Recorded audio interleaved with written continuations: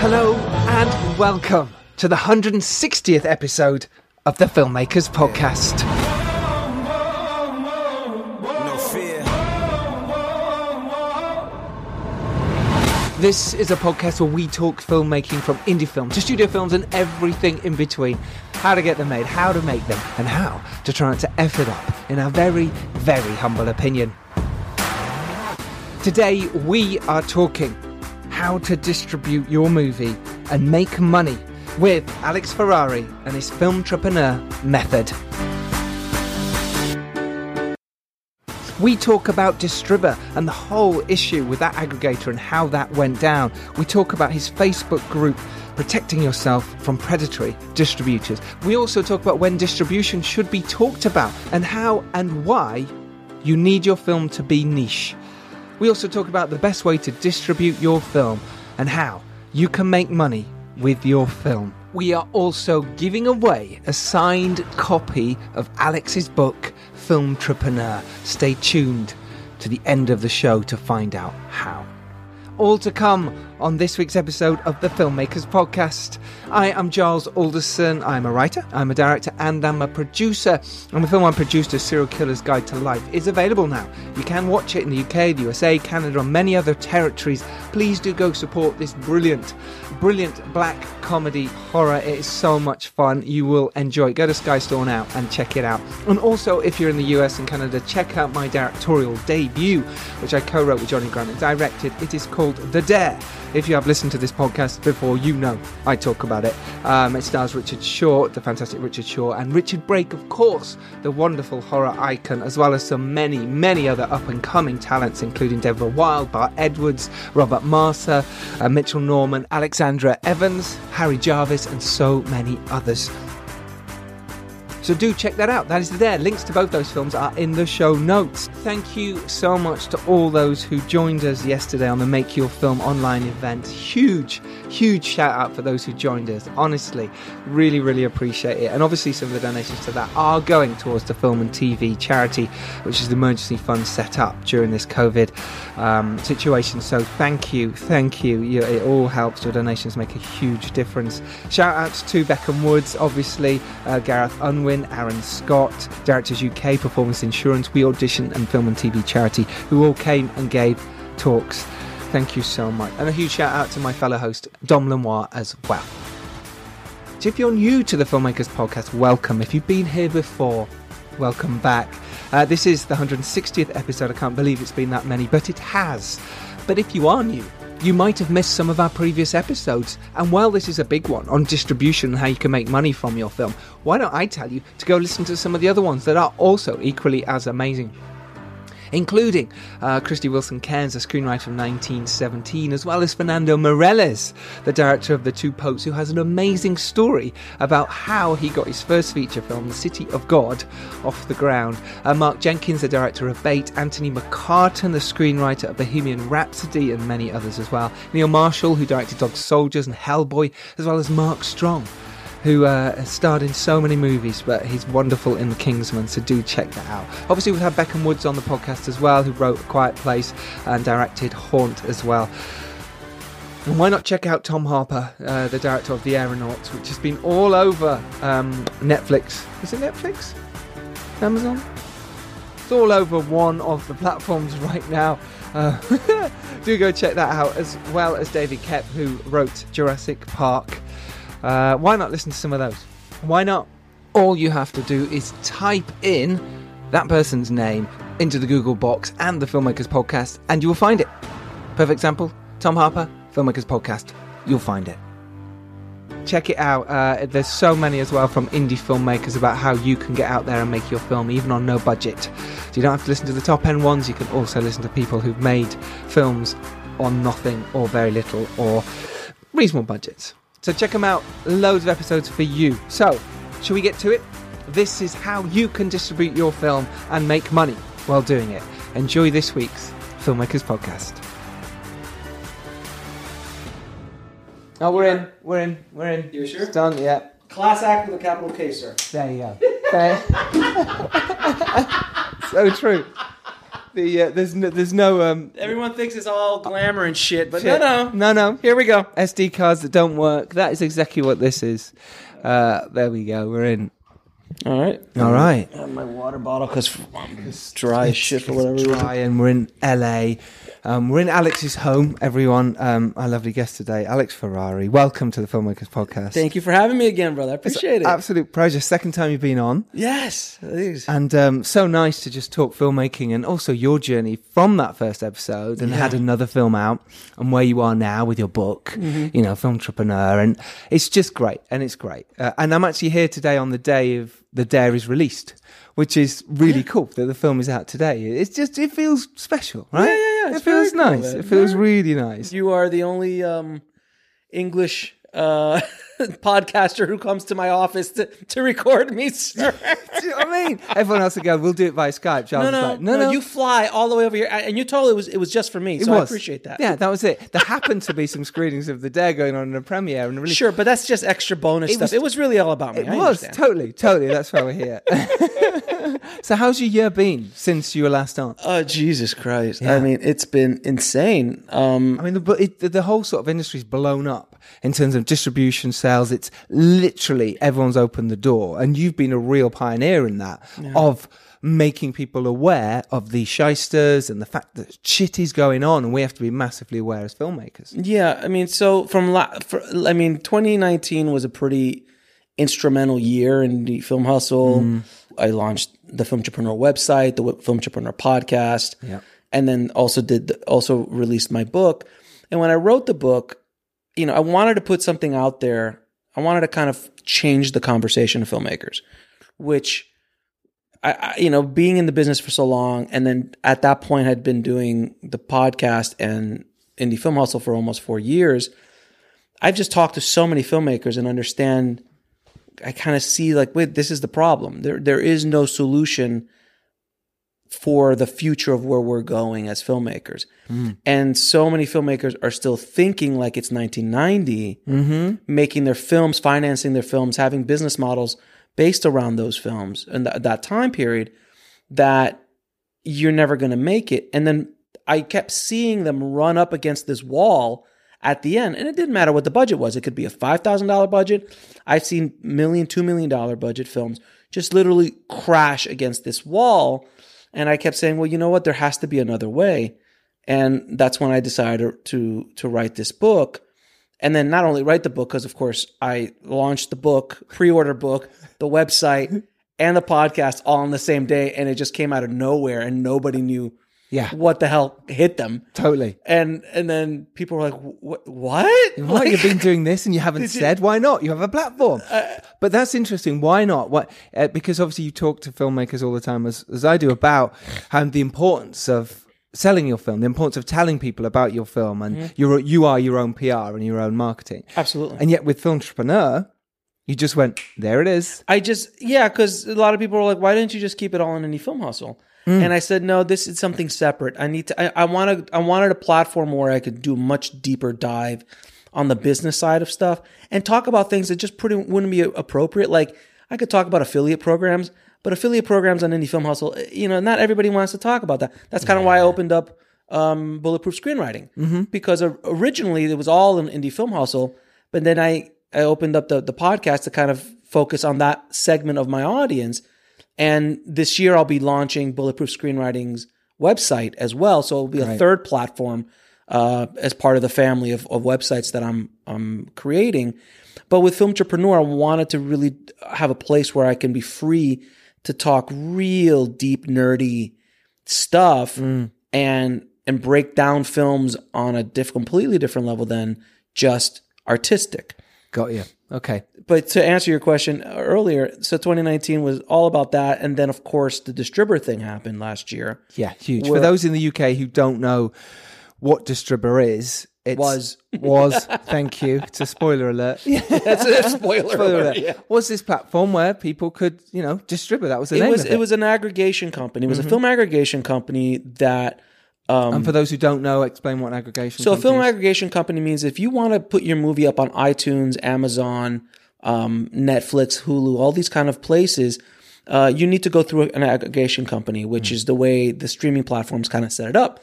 So you have to funnel through that. And that includes the studio system. Like everyone funnels through like about 14 companies. Right. Period. That's kind of it. There's no other companies. You have to go through one of these guys. So these guys were the most vocal. Distributor was one of the most vocal, most marketed, most touted distribution platforms or film aggregation platforms out there. I was a big proponent of them. I pushed them heavily for almost 2 years because they helped me with my first film, This Is Meg, which I got a Hulu deal out of it. They got me on the platforms. Everything was great. I had many case studies come on the show, Range 15 of film. Yep. They made over $3 million doing self-distribution. They seem like the second coming. It was a successful platform. And they've been around for 8 or 9 years. Totally. So it's not like they were just fly by night. Then all of a sudden, everything went to hell. And I was privy to information about their downfall before anybody else was.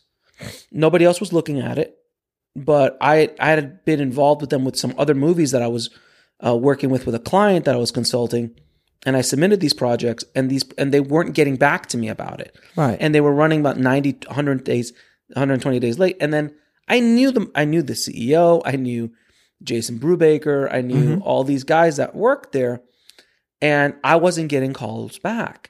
And I said to myself, if I'm not getting calls back and I have a relationship and I'm like one of their biggest fans and advocates, what the hell's happening to everybody else? Yeah. So then I did some digging, and about a day or two after they decided to kind of do a bankruptcy, or their version of a bankruptcy, which is called an ABC, which is basically a private bankruptcy instead of public. Okay. They hired a firm called Glass Ratner, and I was able to get in touch with people on the inside a day or two after that happened.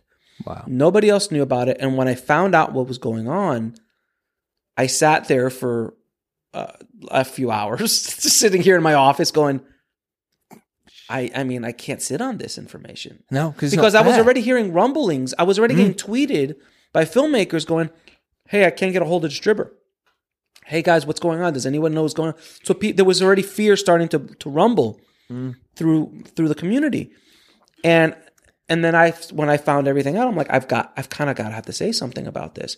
Got to, yeah. And I didn't just say something about. I came out guns a-blaring. And as you should, you've got a platform where people do listen to you and they do take you seriously. And you're going, well, hang on, people do need to know and be aware of this because they're about to get ripped off, or it's about to be a problem. So explain the situation. So with, like you say, distributor, people give them the film, say, right, these are the platforms, and the money's coming back. Yeah, for an upfront fee, they would get, I think they were charging like $1,500 a platform, which is kind of ridiculous. But most of the aggregators it's around that price or a bit lower. Yeah, for for big aggregation deals and stuff like that. Yeah, it's $1,500 to $2,000, but then they would upsell them. And then once we started getting into the weeds about this, they would upsell them. Like they would say, hey, we're going to charge you $5 for closed captioning. But then when I told them, oh, well, how about Rev? And they're like, oh, well, Rev's $1 a minute. And then they said, oh no, Rev is really bad. We can't use Rev. And then they would go and use Rev. Right. Because I found that out because once I was as close to what was going on and talking to the people of power as anybody else. I was negotiating. Like I was the voice of the independent filmmaker in the room when they're talking to iTunes. So I was brought in because I kind of threw myself into this position because it's like nobody else is doing it. And like I've told people before, I didn't get rich off of it by any stretch of the imagination. I was actually lost money doing it because I spent so much time. It kind of completely engulfed me for 2 months. You just look at the history of that podcast during the time and my website. It was just constant updates, news, Facebook Lives, and all this kind of stuff. And so there was a lot of upselling, scamming going on, alleged things going on. But what I said about like, upselling and stuff like that, they would do it. And that's been, said publicly already. And for filmmakers out there who are about to do this or have their film distributed, or this is vital information for you to know, to understand what the game is played, how the game is played, and how you've just got to be on top of it. What could filmmakers have done to, Nothing. That's the thing. Nothing. Because right? there was no precedence for it. There had not been a film aggregator go under yet, let alone one of its size. It affected over 2,000 filmmakers and I don't know, thousands of films and millions of dollars. And that meant that you couldn't get anything back because it was now lost in a. So you lost the money that was owed to you. Yep. You lost the money that you paid up front. Mm-hmm. You lost any revenues or residuals that were coming in, mm-hmm. and you couldn't get access to your film again. Meaning that if it was on iTunes, you couldn't go to another distribution company and get it replaced. It's a complete, a complete shit show. So even though it's on iTunes and someone's buying it, you're not getting paid. But who is? I mean, that's the thing. So that the deal was like after a certain date, Glass Ratner, who was at the company that was brought on, they have a fiduciary responsibility and a legal responsibility to do everything by the book. They can't F around. Mm-hmm. They work with multi-billion-dollar companies. So after a certain date, any sales that came in will go 100% back to the filmmaker. Before that date, it's pennies on the dollar if you'll ever get anything. If you get anything. Yeah, I mean, I got my money back. I had spent $4,000 for my client mm-hmm. just to submit these two films for them. And I got it back because I called my credit card company and said scam. Great. And that was the advice I gave everybody. Right. So let's go back a little bit. For those who don't know distribution yet, obviously this podcast, we're talking heavily on distribution, how to distribute your film, which Alex has done very well with his two films, This Is Meg and On the Corner of Ego and Desire, mm-hmm. which did play at Raindance last year. Which world premiered. It world premiered there, and which I was at, and a few of you lot turned up, and it was really nice to see you guys there, and the film did really well, and mm-hmm. it's great, and mm-hmm. it's out there now in the world. Yes. Now, let's talk about the distribution model itself, and then we'll come back to that, and also Filmtrepreneur, your book as well, which talks heavily about this, and also how to get a film out there and be a filmtrepreneur. Mm-hmm. Then this book it's honestly one of the best books I have read on filmmaking in total, and thank you so much. I haven't put my book out yet, so obviously, sir. Obviously, we will battle in the arena. I understand. But honestly, I will do a podcast about what I think the best books are and there's lots out there. Oh yeah, absolutely. But Filmtrepreneur really gets deep into how you actually the business of it, where you really should be thinking about, where you should put your money, where you shouldn't put your money, where you should concentrate on selling your movie, and the whole arc with distribution in today's world, like literally now, literally happening right now. Because a lot of books, they're brilliant, but they're also a little bit outdated, and because things are changing now. Filmtrepreneur is right now, and it's right this second. Honestly, I can't recommend this book enough. I've been chatting about it anyway. I appreciate that so much, man. It's great. You've done fantastic. And also what was interesting is you've put yourself out there, because there's probably a few distributors and whatever going, oh, this guy's sort of... Well, I'll tell you my stories of AFM when I went to AFM this year as well. But let me go back to the Filmtrepreneur concept, or the Filmtrepreneur method. I wanted to come up with something that really focused on the entrepreneurial filmmaker. In my humble opinion, there is no other way forward for independent filmmakers other than being an entrepreneurial filmmaker. I'm not talking about the $5 million, $10 million movies. I'm not talking about the A24s, the Neons. That's in a different league. That's the majors, mm-hmm. and where most independent filmmakers plays are in the minors. Totally is. It's just, nothing against that, nothing wrong with that. It's brilliant. It's just where it is. So, out of 10,000 movies, 200 will be at that upper echelon. What happens to the rest of us? And there's a lot. And more coming every day. Yeah, every day. So this method is built for that. And if you don't start thinking of being an entrepreneurial filmmaker, you just won't make it. And I know it's a bold statement. Will there be outliers? Always outliers. But they're outliers exactly what they are. Does someone somewhere in the world win a lottery every day? Yes. Yeah. So there is a chance. It's like Dumb and Dumber. So you're saying there's a chance. You're saying there's a chance. Yes. And we're hopeful. Look, filmmakers are hopeful in general because why else would we get in this business? There's no security in this business. You get into it with a hopeful idea of what the world is like and what your career is going to be like. Yes. And we all think we might be the next Spielberg. We all think we're Nolan or Fincher or Kubrick. And we are inside. And, and there's nothing wrong. And I'm not trying to say you're not. But the bottom line is, it's kind of like wanting to play Major League Baseball or play on a cricket team or play or look I'm trying to play to the audience here. Yeah, I get you. I'm playing or playing or playing with them, playing in the what's the soccer team? Wow. Come on. Which one? Manchester United? Manchester and the other one. Liverpool? Liverpool, yeah, those right, guys. okay. Excuse, don't shoot me. All I know is from movies, so I'm sorry. Those great cricket teams, Manchester. No, and I know cricket is not Manchester and Liverpool. I know that. But I'm just saying. But imagine if you wanted to play, with Liverpool or Manchester. How many guys play on that team? 11. Exactly. How many people want to be on that team? Millions. Totally. Yeah. So there's just math. And filmmakers need to understand that math. And is there a shot? Is there that? You ever see that movie, Rudy? Yeah, of course. Amazing. Sean Astin. Is there a chance you're going to play on the team for 2 minutes? Mm-hmm. Sure. He busted his balls for like 4 years, killing himself for those 2 minutes. Yep. Is it possibility? Sure, but you have to think about things realistically. Yeah. And the entrepreneurial filmmaking plan or the Filmtrepreneur method really focuses on that because you can't look at your movie like it was in the 90s. You can't look at your movies like most filmmakers look at their films like it's you're competing with the studios. You're not competing with the studios. You will never compete with the studios. It is not. It's like fighting Mike Tyson in year 5. It doesn't make any sense. Yeah. So, but that's what their mind's like. I'm going to make a romantic comedy, and it's going to cost me $100,000. I'm going to put nobody in it, and it's going to be like really cute, and it's going to be awesome. And I'm like, hey, great, $100,000. First of all, that's actually not a bad price. Yeah. Actually, that's too smart. Let's say $500,000. Yeah. You went too smart. Yeah, that's actually even too smart. $500,000 romantic comedy, and they're like, "Okay, how are you going to market this?" Well, I'll go to Sundance. No. Okay, so when you don't get into Sundance, and because Sundance doesn't take romantic comedies, totally. When was the last romantic comedy that busted out at Sundance? So where do you go with it? Where do you go with your film? Oh, well, I'll go to distributors. Oh, you're going to go with distributors. Okay, how much do you think they're going to pay you? Well, they're going to pay. Are you going to get an MG?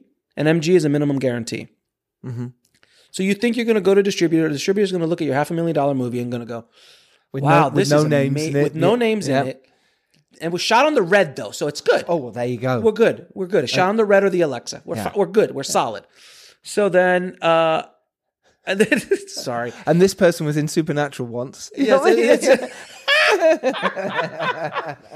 the lead actor, no, that's too smart again. You're still too smart. You're still too smart. It's still too logical. Like you had a TV actor. That would help. Good. Right. Oh, okay. Yeah. No, this is nobody's. Is it in an advert once? That would do? Yeah, they were once in a national spot in Zimbabwe. Yeah. I'm not sure who it is, but anyway. For Tampax. Yeah. Exactly.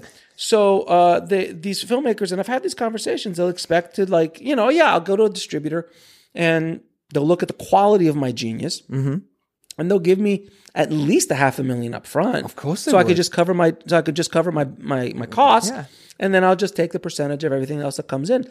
In another world, in another time, that did make sense.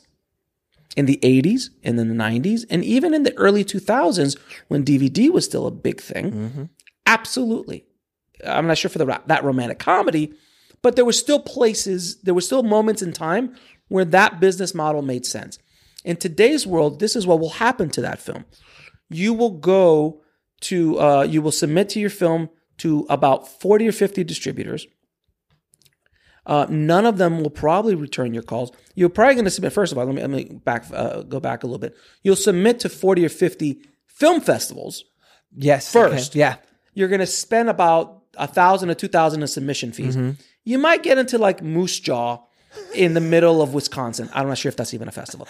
So you go to the Moose Jaw International Music and Video Festival. I don't know. Have your premiere there. And you premiere, oh no, it's the one I have in my movie, the Uptown Downtown Film Festival. The Uptown Downtown. Yes. So nice. you go to the Uptown Downtown Film Festival in New York City, and you premiere there. And when you show up, you go to a theater, and in that theater, there's 4 people, and 3 of them you know. So the other one is and the other one is lost. Yeah. So You're not even a filmmaker. oh, sorry, wrong movie. This is not the Avengers. Okay, I'm sorry. I'll go to the next theater. Sure. So and again, I want everyone listening. I'm making fun of the scenario because I really want to kind of hit hard on this. I'm not making fun of filmmakers. I'm a filmmaker. I get it, but I want you to kind of understand the mentality of a ridiculous filmmaker. Mind you, I've been a ridiculous filmmaker many times. Sure. And as I read in my book, I wrote a whole chapter on how I screwed up $50,000 on a short film. Uh-huh. It's a lot of money on a short. Absolutely. Crazy. So then you go to so nothing happens at the film festival. You win no awards. That it would matter anyway. Then you start sending it out to all of the distributors that you know. And you're going to go, hey, I'm going to go to AFM this year, American Film Market, because you happen to live in LA, or you actually live in New York and you're going to fly out to LA. Yeah. So you spend that money to go out there, and you're going to, and you got to stay somewhere that costs. Yeah. So you're going to spend around $2 or $3 grand just going, if you're lucky. You're going to bring your producing partner too. So it's going to be like $4 or $5 grand when it's all said and done. You're going to come out there, you're going to take some meetings, and you're going to notice that nobody wants your movie. Mm-hmm. Then you're going to go desperate because you're going to go, oh my God, the realization kicks in that you just spent $500,000 of your mom's money, your dad's money, your friend's money, whoever the investor was foolish enough, or groups of investors were foolish enough to give you this money, who are expecting some sort of, your Nana. Yep. Your Nana now is going to live with you because she has to sell her house. Oh, and I'm not exaggerating. I've heard these stories. This is not an exaggeration. So now you're like, oh my God. And then when you go to AFM, you realize that nobody wants your movie. And then there's a couple of sharks swimming who smell the blood, and they'll go, oh, okay, look, I'll take your movie on. Mm-hmm. I'm not going to give you any money up front because I'm going to take a risk taking your movie. That's what they'll say. Yeah. And I'm going to need it for about 15 years. 15 years, no money up front. Mm-hmm. Because I just need the time to be able to generate that revenue. And I don't know where the market is going to be in the next year, let alone the next 5. So I need to, hedge my bets to make sure I'm able to generate enough revenue for you. And then you're so excited. You're like, oh my God, and he goes, I'll get you up on iTunes. I'll get you up on all the platforms next week. Great. Done deal. Yeah. You don't have to spend a dime. I'll take care of all that. Over the moon. And then you sign it because you're excited. You're like, hey, Nana, it's going to be on iTunes. Yeah. And she goes, what's iTunes? Exactly. But all your friends, you tell all your friends. Yeah. And you tell all your friends to go out and rent your movie the first week. And 6 people rent it because those are the 6 people that actually are going to spend money on it. And the rest of them are going to sit on the sidelines and wait till it goes on Amazon Prime or someplace free to watch it, if they even watch it. Why? Because I don't know. There's probably 10,000 shows and movies being released every week on 1,000 different platforms who have budgets of $20 million an episode with amazing storytelling, amazing acting, amazing genres, everything. Like Netflix is popping out how many movies a week and with shows a week. With names that you know who they are. Right. Yeah. So you're competing against all of that. And now your little movie gets thrown into the pool and you're gone. It's a red ocean, as I like to say in the book, the blue ocean, red ocean theory, which we'll talk about in a second. So then now you're waiting for the money to come in. And you're like, okay, it's been 3 months, first quarter payments. You get your statement. And when you're excited, you're like, oh man. And you see $20,000. And you're like, well, hey, you know what? That's better than nothing. It is. Because now at this point, on a $500,000 investment, $20,000 is a success. Yes. I want everyone listening to understand what this is. This is not an outlier scenario. This is the commonplace of independent film today. And in your mind as a filmmaker, you're going, well, 20,000 is better than nothing. I mean, it'll grow. I mean, you're hopeful. You have no other way to think. Because if you think about the reality of it, you're just going to go be depressed for the rest of your life. So you're like, all right. And you open the check and there is no check. You're like, where's the check? Yeah, it says and 20,000 You said 20,000 on the report, and you keep going down. And by at the time of year ending, there's a negative $40,000. So you owe the distributor $40,000 for expenses. Yeah. And by the way, because you didn't have an attorney, a real entertainment attorney, look at this contract you signed because you were so desperate and excited, and it was the only guy who was going to take you to the prom. You didn't notice that they didn't cap the expenses. So that means that from now until the next 15 years, they can keep adding expenses, which you'll never be able to prove otherwise. Sure. You're never really going to be able to audit because you don't have audit rights in it because you didn't put that in the agreement. You also didn't look into cross-collateralization. You also didn't look into all these other little tricks of the trade that are in these contracts to screw you. Because this whole industry, the distribution side of the business, is designed to screw the filmmaker. And I mean, are there good, and I've said this 1,000 times, are there good distributors out there who are honest and honorable and truly want to help filmmakers? Absolutely. I know many of them personally. Yeah. I can't count them on one hand. But they are there. But they're there. Yeah. But I can count them on one or two hands. The majority of them are not. They're there for their own self-interest because that is business. When you walk into a contract, you generally don't want to give away everything to the other party. And because we're desperate filmmakers, we Exactly. sort of go, And yes, you know what you're doing. Desperate filmmakers, ignorant filmmakers, and hopeful filmmakers is a very dangerous thing. So what we're saying is you have to understand the business side of it. If you want to do this again, it's a very expensive art form. This is not painting. This is not making music. This is not drawing on a piece of paper. It's an expensive art form, one of the most expensive art forms on the planet. And if you want to play with big toys cost big money. You want you want your vision to be bigger, it's going to cost money. Yeah. So, could they have made that same movie, that same romantic comedy with nobody in it, which by the way, there is a business model for that to work. Okay. Absolutely. Sure. Could they have made that for 50 grand? Could they have made that for 25 grand? Could they have made it for 10 grand? Yeah. Was this your first movie? Could you have made it for nothing? Could you have made it for, could you grab a couple of your mates and your friends and go out and shot something and see what happens that you financed yourself without bringing your Nana into this? Yeah, because your poor Nana now lives with you. So I kind of painted this very dystopian image of distribution right now because it is the reality we live in right now. And by the way, it's not going to get any better. See, that's interesting, isn't it? That it's not going to get any better. No, because, and I'll explain to you why it's not going to get any better. The entire industry has shifted so rapidly that the distribution side of the business cannot keep up. They don't know where they're making their money anymore. They just don't.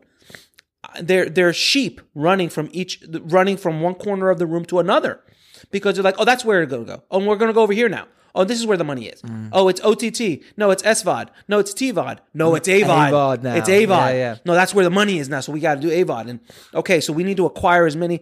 That's they don't know. And I learned that this year at AFM when I went to AFM. And I'll tell you a quick story about AFM. When I was at AFM this year, which was right in the heat of the distributor thing. So I was definitely on the radar of a lot of people.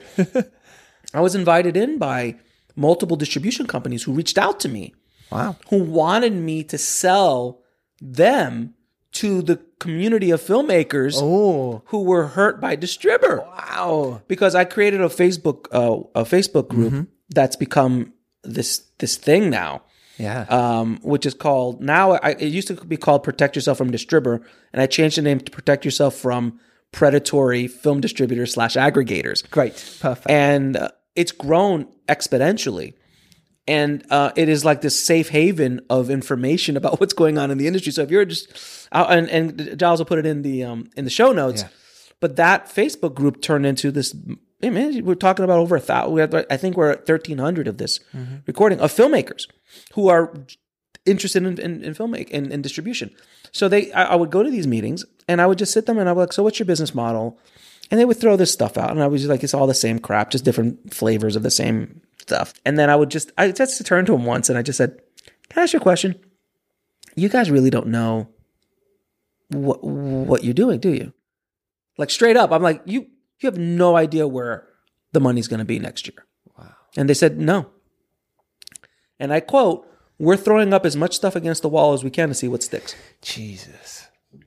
These were major distributors. It's frightening. It's absolutely frightening. So filmmakers out there, it's frightening. So Alex, what is the best way for people to move forward? What's the best thing they can do right now as an independent filmmaker to go, right, I want to make this film, but I've got to think about distribution. How do I go about it? So the thing is that you can't think about distribution as an afterthought. It has to be thought about in the creative part. Mm-hmm. I consider distribution as creative with the Filmtrepreneur method as the making of the film. Because I'm one of those weird artists that understand business. Like artists generally are not business people. Yeah. I've always had both sides. So I've always been artistic, but I've always had business, balance as well. So I love distribution. I love marketing. And I love making a movie. I love writing a movie. I love working with actors. I love the whole process. But if you think about distribution after the edit's locked, you're dead. Mm-hmm. You have to think about it before you make your movie. So the method I realized that works, and in the book I talk about, I show case study after case study after case study for every section. I think every single point of the method, every chapter has multiple case studies. Yes. Because I wanted to be very clear about like this works, and it works at all levels. Mm-hmm. It works at the $1,000 movie, and it works at the $1 million movie. The key is you have to think about the niche. So as I say, the riches are in the niches, and when I say niche, is let's go back to that romantic comedy. Yeah. And you'll like this because I'm sure you got a giggle out of it when you read it in the book. So instead of making a movie, a romantic comedy, which is a very broad, you're trying to reach a very broad audience. Mm-hmm. You can't, as an independent filmmaker, reach a broad audience. It's not possible. You don't have the resources, the infrastructure, the money, nothing. Mm-hmm. Studios have problems.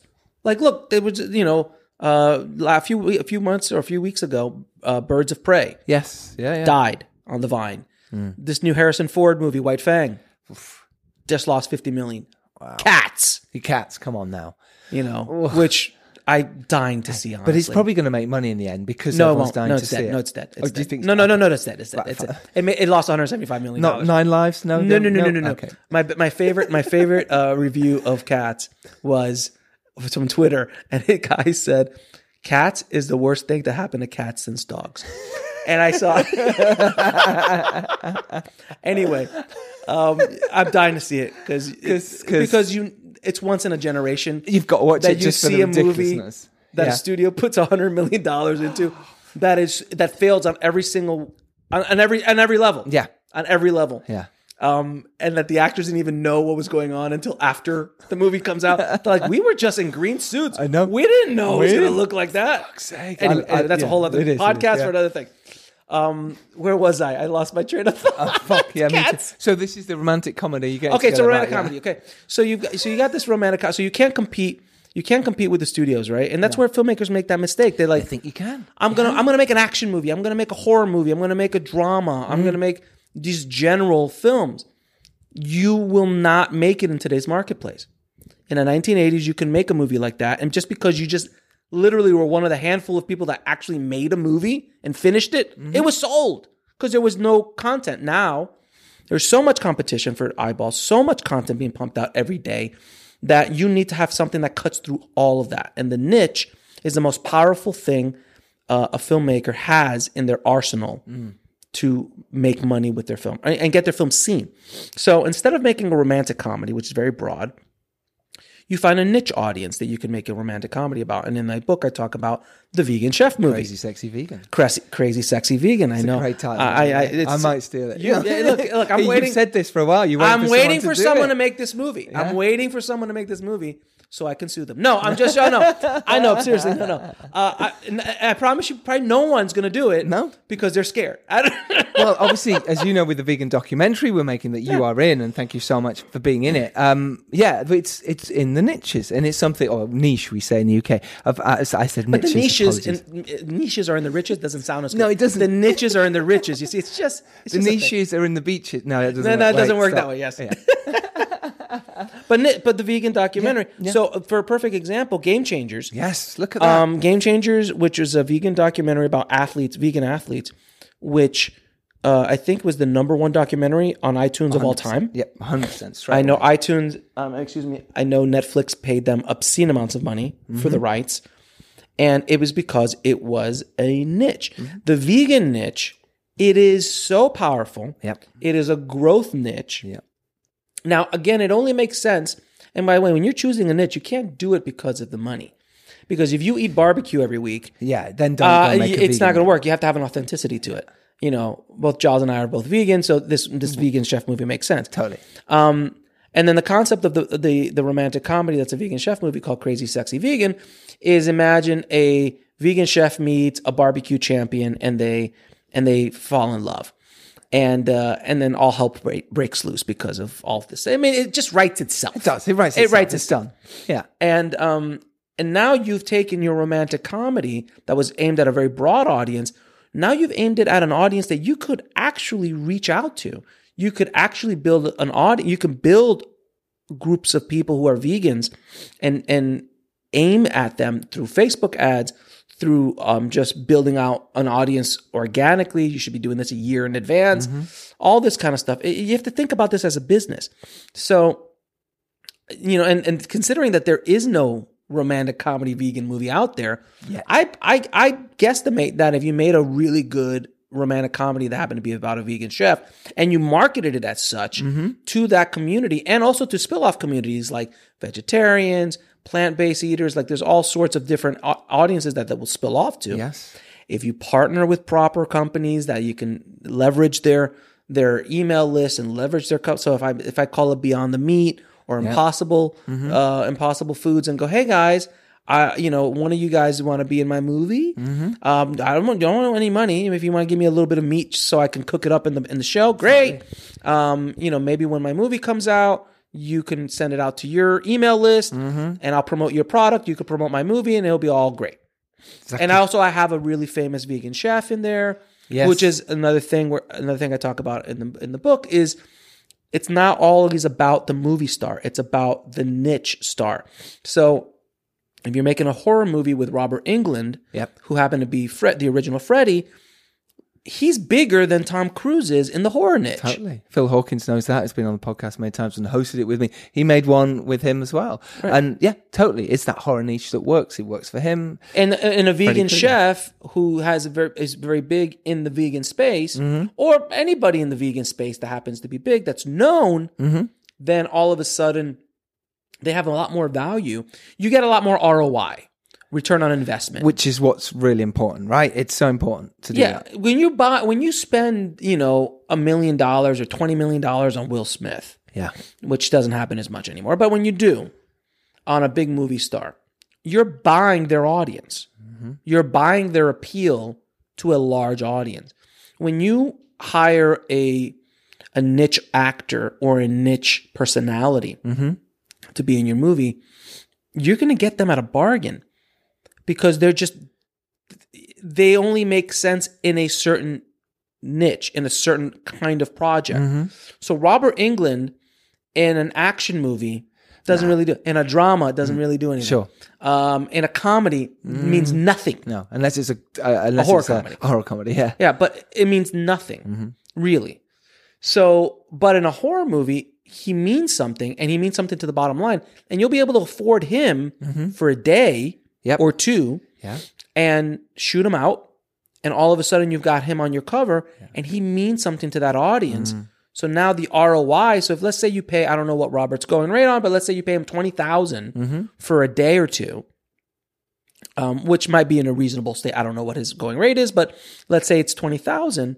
Then you're going to get an ROI on that. Yeah. Whereas if you had to hire a big movie star because you're trying to go after a generalized big market, you're not going to get that. Totally. You're not going to spend the $20 million. You can't play at that level. Yeah. You can't get Nick Cage. Nick Cage is $1 million. A movie, yeah, sure. He's $1 million, I think, for a week. And he's $1 million a week. Stallone was about $1 million a week. Mm-hmm. There, because you're trying to tap into their audiences. Yeah, but you won't necessarily put them into a romantic comedy. No. Like say, you go, well, let's play on the strength because we need to make money back on this movie because we're making it for fuck all. So it's business. It's business. It's business. So you're saying you've got to think about your niche audience straight away. You've got to think about potentially putting someone in it or whatever your ROI is to think about from the beginning. Yeah. So now you've done that. You've thought about that. From the very beginning, you say, right. And you're cultivating the audience while you're going through You've got to. You're building out your audience. So important. And you're building out content for that audience. Mm-hmm. And you've built out a website. You've built out your social media. Yep. You're bringing them along. You're providing value to them in that niche. So niche. So let's say that you're starting 6 months before you start shooting. You start building up a vegan community. Mm-hmm. How do you do that? You curate. I said it in the book: entertain, educate, or motivate. Fine. Those are the three. Mm-hmm. And you create content around it. Now you don't even have to create content. You can curate content. Find it from somewhere else. You can. I like the word curate. Can post other people's websites, other people's videos. Of course you can. And you start cultivating an audience. Once you start getting into that world, then you start inserting your own stuff. Like, hey guys, I'm making a movie because now I've been a trusted. I've built a relationship. There's a contract that you have with your followers. Mm-hmm. When I follow you on Twitter, follow you on Facebook, on YouTube, or I go to your website or sign up for your email list, there's an unwritten contract that's written that I'm going to provide value to you, and I'm going to take your time seriously. Yeah. And if I continue to provide that value to you, then, oh, by the way, here's something back. By the way, we've released this film, or, we've got some T-shirts out. Whatever it is. Mm-hmm. And I think, it's so important to do that. And I do have some filmmakers who say, oh, no, we're not going to do that. We're going to hold back until we don't want to do social media yet. You're not Batman in 1989, dude. No one cares. Exactly. I'm the same. I'm like, why wouldn't you put stuff out? Who gives? There's a picture from set. As long as it's not got spoilers on it, you think that's going to stop someone buying it in 6 months' time, a year's time? Come on. God. Look, I do it too. Look, I used to hold back all the time, and now I try to bring people in all the time. Like with Ego and Desire, I didn't tell anybody I was doing it. To be fair, it took about 2 months to get the whole damn thing ready, so I didn't have time to go anyway. And I thought it'd be like, well, we're at Sundance, it'll be a big surprise. It'll be kind of cool. And it was. But normally, if I would have had a longer lead time on a project, I lay it out like I did with the book. Mm-hmm. The book was in pre-order 6 months before I finally released it. Yeah. And the website launched right away, and the podcast launched right away, because I was already cultivating an audience for my book and for future courses, future workshops, future other things that I could provide value. The key is providing value to an audience. Now, when I'm going to go back for a second, then we're going to talk about how to make money. Mm-hmm. But the niche, how powerful the niche is this. When I heard about the movie Game Changers, it was on my radar, and I was dying to see it because it's extremely important to me, because I wanted to just see a really good documentary about vegan athletes that didn't exist. Yes. It really hadn't. Or if it had, they did a horrible job because I didn't get to me. Didn't hear of it. So I kept looking for it. I almost went to the theater to see it. That's how much I wanted to see it. Wow. Because here in LA, it was playing for like a day somewhere. And I was like, and I was trying to get my wife to go. And with the kids, it was hard. But the second it came out, like the day it came out, I rented it. Mm-hmm. And I watched it. But you see, the thing was that it cut through all other media for me. The next episode of whatever show I was watching can wait. Mm-hmm. The new Avengers movie that's coming out can wait. Yeah. Everything else stopped for an hour and a half, and it cut through all of the billions of dollars of marketing that people aim at me and you every day, because it hit me on an emotional level. And that's the power of a niche. You're connecting with your audience member not in just a purely entertainment standpoint, but an emotional standpoint, which is more powerful than anything that Hollywood has or can throw at you. So that emotion is the biggest asset you have in your filmtrepreneurial toolbox. Mm-hmm. And it can work with a documentary, which works very well. And I have multiple documentary case studies, but it also works in narrative if you know what buttons to push and who you're going after. So Range 15 was a great example, which was all military, military families, military people, ex-vets. Which is a horror sort of comedy. It was like a horror comedy that was built directly for them. Mm-hmm. They didn't give a F all about anybody else. It was aimed at them 100%. But because it did so successful, it did so well, that bled out into other people. Yeah, and at the end they got screwed too by distributor. But they did get the $3 million first out over the first 2 years, but then like towards the end they got screwed too. So the power of the niche is the most important thing an independent filmmaker has. Yeah. If you don't think this way, you will not make it. Period. Now, I have a whole chapter in the book about art films. Yes. And like, but film is cinema is art, and you shouldn't be thinking about movie. I'm like, look, the Filmtrepreneur method works for art films. You can make an art film. If you want to make another art film, you need to make money. If you're independently financed, this is not your book. Mm-hmm. If you don't care about making a movie, this is not money. It's not your book. Yeah. If you want to do what you want to do, God bless you, do it. If you want 5 people to watch it, great. It doesn't matter. Yeah. If you want to make $3,000 movies, which I have nothing against because that's what my budgets of my films. Good. Make them. If you have an endless supply of money that you can just keep doing that once a year, you have to worry about it. Yeah. Submit it to a few festivals, but you have to understand who you are at that point. You're a hobbyist. Yes. Very different. You're a hobbyist. And that's cool. Good for you. I can go out and buy a guitar right now and start teaching myself how to play a guitar. Sure.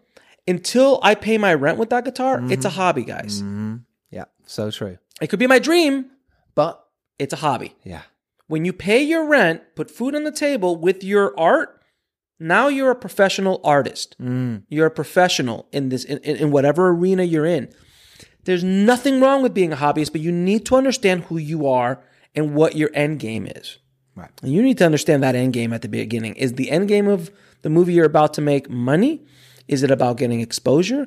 Is it about using it as a showpiece because you're trying to play the Hollywood game? That's another podcast.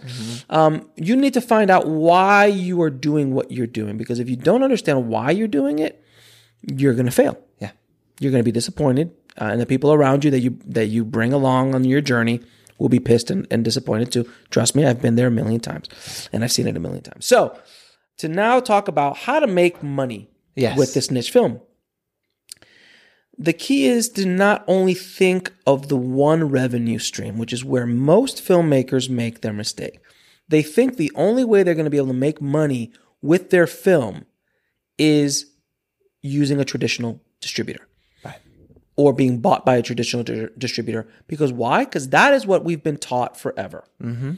That is what Hollywood teaches you. That's what the system teaches you. Because it's in their best interest to keep that crop of fresh films coming in that they can take advantage of. Yeah. And nowadays, there's so much content, so many movies.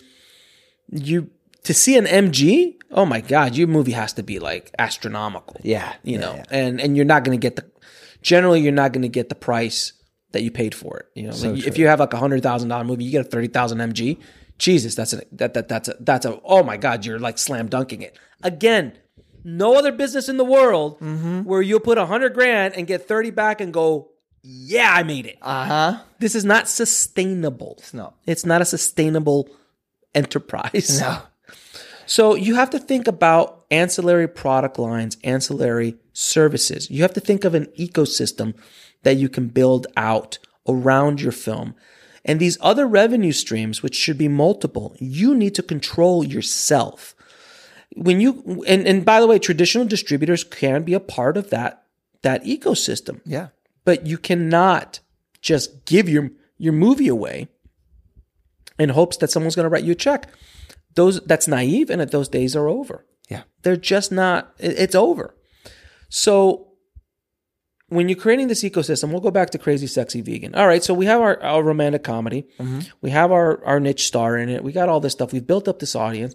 So now that you've cultivated this audience, obviously they're going to be really excited about watching the movie, but could you make other products or services that could help them? So could you make, obviously T-shirts and hats, that's low-hanging fruit. Great. Could you make vegan aprons? Partner or sell kitchenware, or becoming an affiliate for kitchenware or things that are aimed at vegans.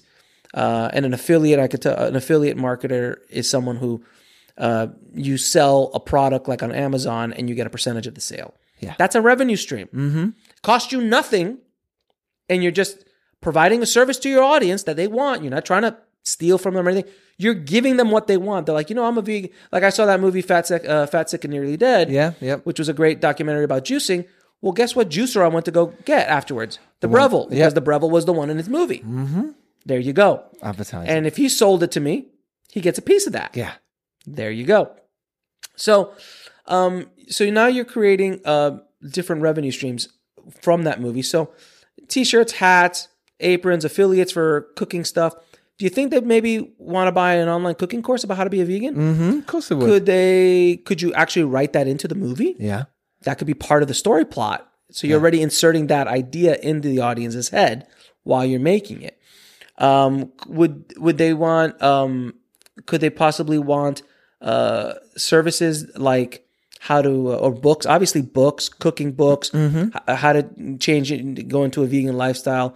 There's so many, it's just endless. It's just endless ancillary. It's just endless amounts of things. Could you create a service where you have coaches coach people through how to turn their life more plant-based, education products, all these things? There's so many ways to make money. And the same with, because that's great for me, by the way.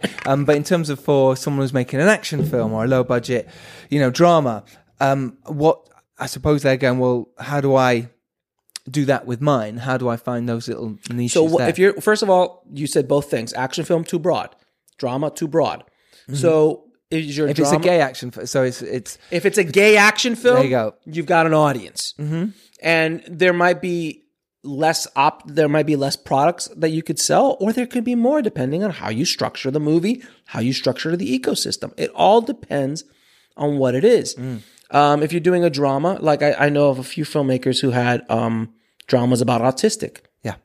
And autistic kids. That's a monster niche audience. And it's an underserved audience because there's so many people who want to see positive portrayals of people with autism and stories about the struggles, stories about overcoming. They want those things. They want to conceive it. They want to show their children. They want to show their friends. That is, and I know a couple filmmakers I've had on the show who've done this. Yeah. And it's an amazing audience to fill. And then could you partner with, Autistic Foundation or something like that? You've got to angle it in a way that there has to be something special about the story. Can you change one of the characters? And it has to be authentic and organic. You can't just jam something in there. You can't jam a vegan in just because. Yes. No, totally. If you're making a drama about, the struggles between you and your parents and you just happen to make your brother vegan, that's not going to work. Totally. Well, there's a vegan in the Dare, but it's not a vegan movie. I'm not pushing that as please go see this movie because it's vegan. Correct. It's not at all. It has to be around the subject matter. It has to be around what the niche audience wants. So could you make a basket weaving documentary or a basket weaving drama? I don't know. Check out the basket weaving, community. Do research. Yeah. Does any of them want to watch? Are there millions of basket weavers around the world who want to watch a drama about basket weaving? Probably is. Look, I met a woman who teaches knitting. Yeah. It makes millions a year. Who thought that the swim documentary, Oh yeah. Who thought that would suddenly fly and go? That made over $1 million. What's the best way then? People have got the film, they've got a niche audience. How do then they go, right, now I need to distribute that myself? How would they get out there and make sure they're not screwed over or make sure that they're in the right hands? Buy the book, first of all. Obviously, buy my book because there's 2 chapters in it just on predatory film distribution. Yes. and film aggregation and all the little tricks of the trade of what they do. So that'll help you out. Educate yourself as much as humanly possible. Resources like your podcast, Indie Film Hustle, Filmtrepreneur.com, IndieFilmHustle.com, the podcast, the blogs. Sign up for the Facebook group. If you want to know about distribution, that's the latest. Like, hey guys, there's a new scam going on. Hey guys, this is what's going on. Hey, this is a great new revenue stream. I got paid from these guys. That is like, there's nothing else that exists like this in the world, that little Facebook group. There's so much information in that Facebook group. It's massive. Yeah. But you just need to educate yourself about the process. Look, it's not sexy. No, it's not. It's not the cool lens. It's not the new camera. It's not the 35K, image that you're going to shoot or whatever K it is at this point. It's not the cool editing or visual effects. It's not as cool as being on set and hanging out with actors or actresses and doing all that stuff. That's all the cool, sexy part. But if you don't understand this part, that's the business is the foundation. Yeah. If you don't understand the business, you will not be able to make this. It's just too expensive. And I know so many filmmakers that one are done. Yeah. And they're done, and that's it. And what about when you say you do get a contract from a distribution company, what to look out for? Because there's so many things to look out for. Get an entertainment attorney. Yeah. Don't get Uncle Bob. Uncle Bob, who's a real estate attorney, who has no idea what it is. And goes, oh, it looks good. It looks fine. No, don't let Uncle Bob do it. You need an experienced entertainment attorney who knows this, has been doing this for years. Correct. Yeah. And let them look it over. You should also educate yourself on certain languages. I'm not an attorney, but I can look at a contract and I can see the tricks. Yeah. And even then, I still don't see all the, there's certain wording, there's certain ways they put things. You got to have an attorney look at it, but you should educate yourself on all of these tricks of the trade so you can ask. Like I had filmmaker friends of mine who, when the predatory distributor would call them, they're like, "Oh, do you do cross-collateralization? Oh, do you do what's your market cap? Oh, do you have expenses? Oh, what do you do?" And they just hang up because they're like, "Oh, this guy's too smart. I don't want to deal with him," and it was out. It was fascinating to me. He's like, no, okay. And they would just literally hang up on them. Yeah. Because they just knew like, oh, I can't screw this guy over. Yep.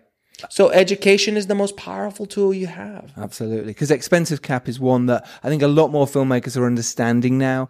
But you mentioned two more there. But look, cross-collateralization just takes care of that. There you go. You'll never get paid.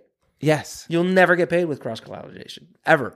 And there's so many other little tricks of the trade that they do inside those contracts to literally make sure you get screwed over. Yeah. And whatever that marketing cap is, understand that it will top that. Yes, it just will. They'll keep going with it. The first $100,000, if that's the cap, is gone. Yep. You'll never see it. A dime. That's automatic. Yeah. I've never seen a distributor go, yeah, we only spent $20,000. Yeah, because No. So they had a holiday on it. No. The book really goes deep into this stuff and explains it. Look, for $25 or however much it is in pounds, or free on Audible if you sign up. Totally, yeah. There's so much value in that book. Like I could have easily charged thousands of dollars for the information in that book. But I wanted to put it out there. I wanted the conversation to change. I want filmmakers to start thinking differently, because if they think the way it was in the 90s, they're gonna just get crushed. Yes. But when the next correction happens, when the bubble pops, which it will, we're due. It's cyclical. It's gonna happen. Yep. It's not conspiracy theory. Everyone knows something's coming. When it's coming, it could be tomorrow. It could be 2 years from now.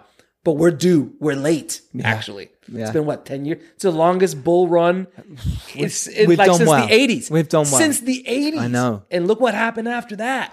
So protect yourself, right? So that's a financial show. We'll talk about that later. But in the financial world, if the economy tanks or when the economy goes down again, what do you think is going to happen to these distributors who are barely holding on now? Mm-hmm. They're barely hanging in there with the technology changes and all the things, how the industry is changing altogether.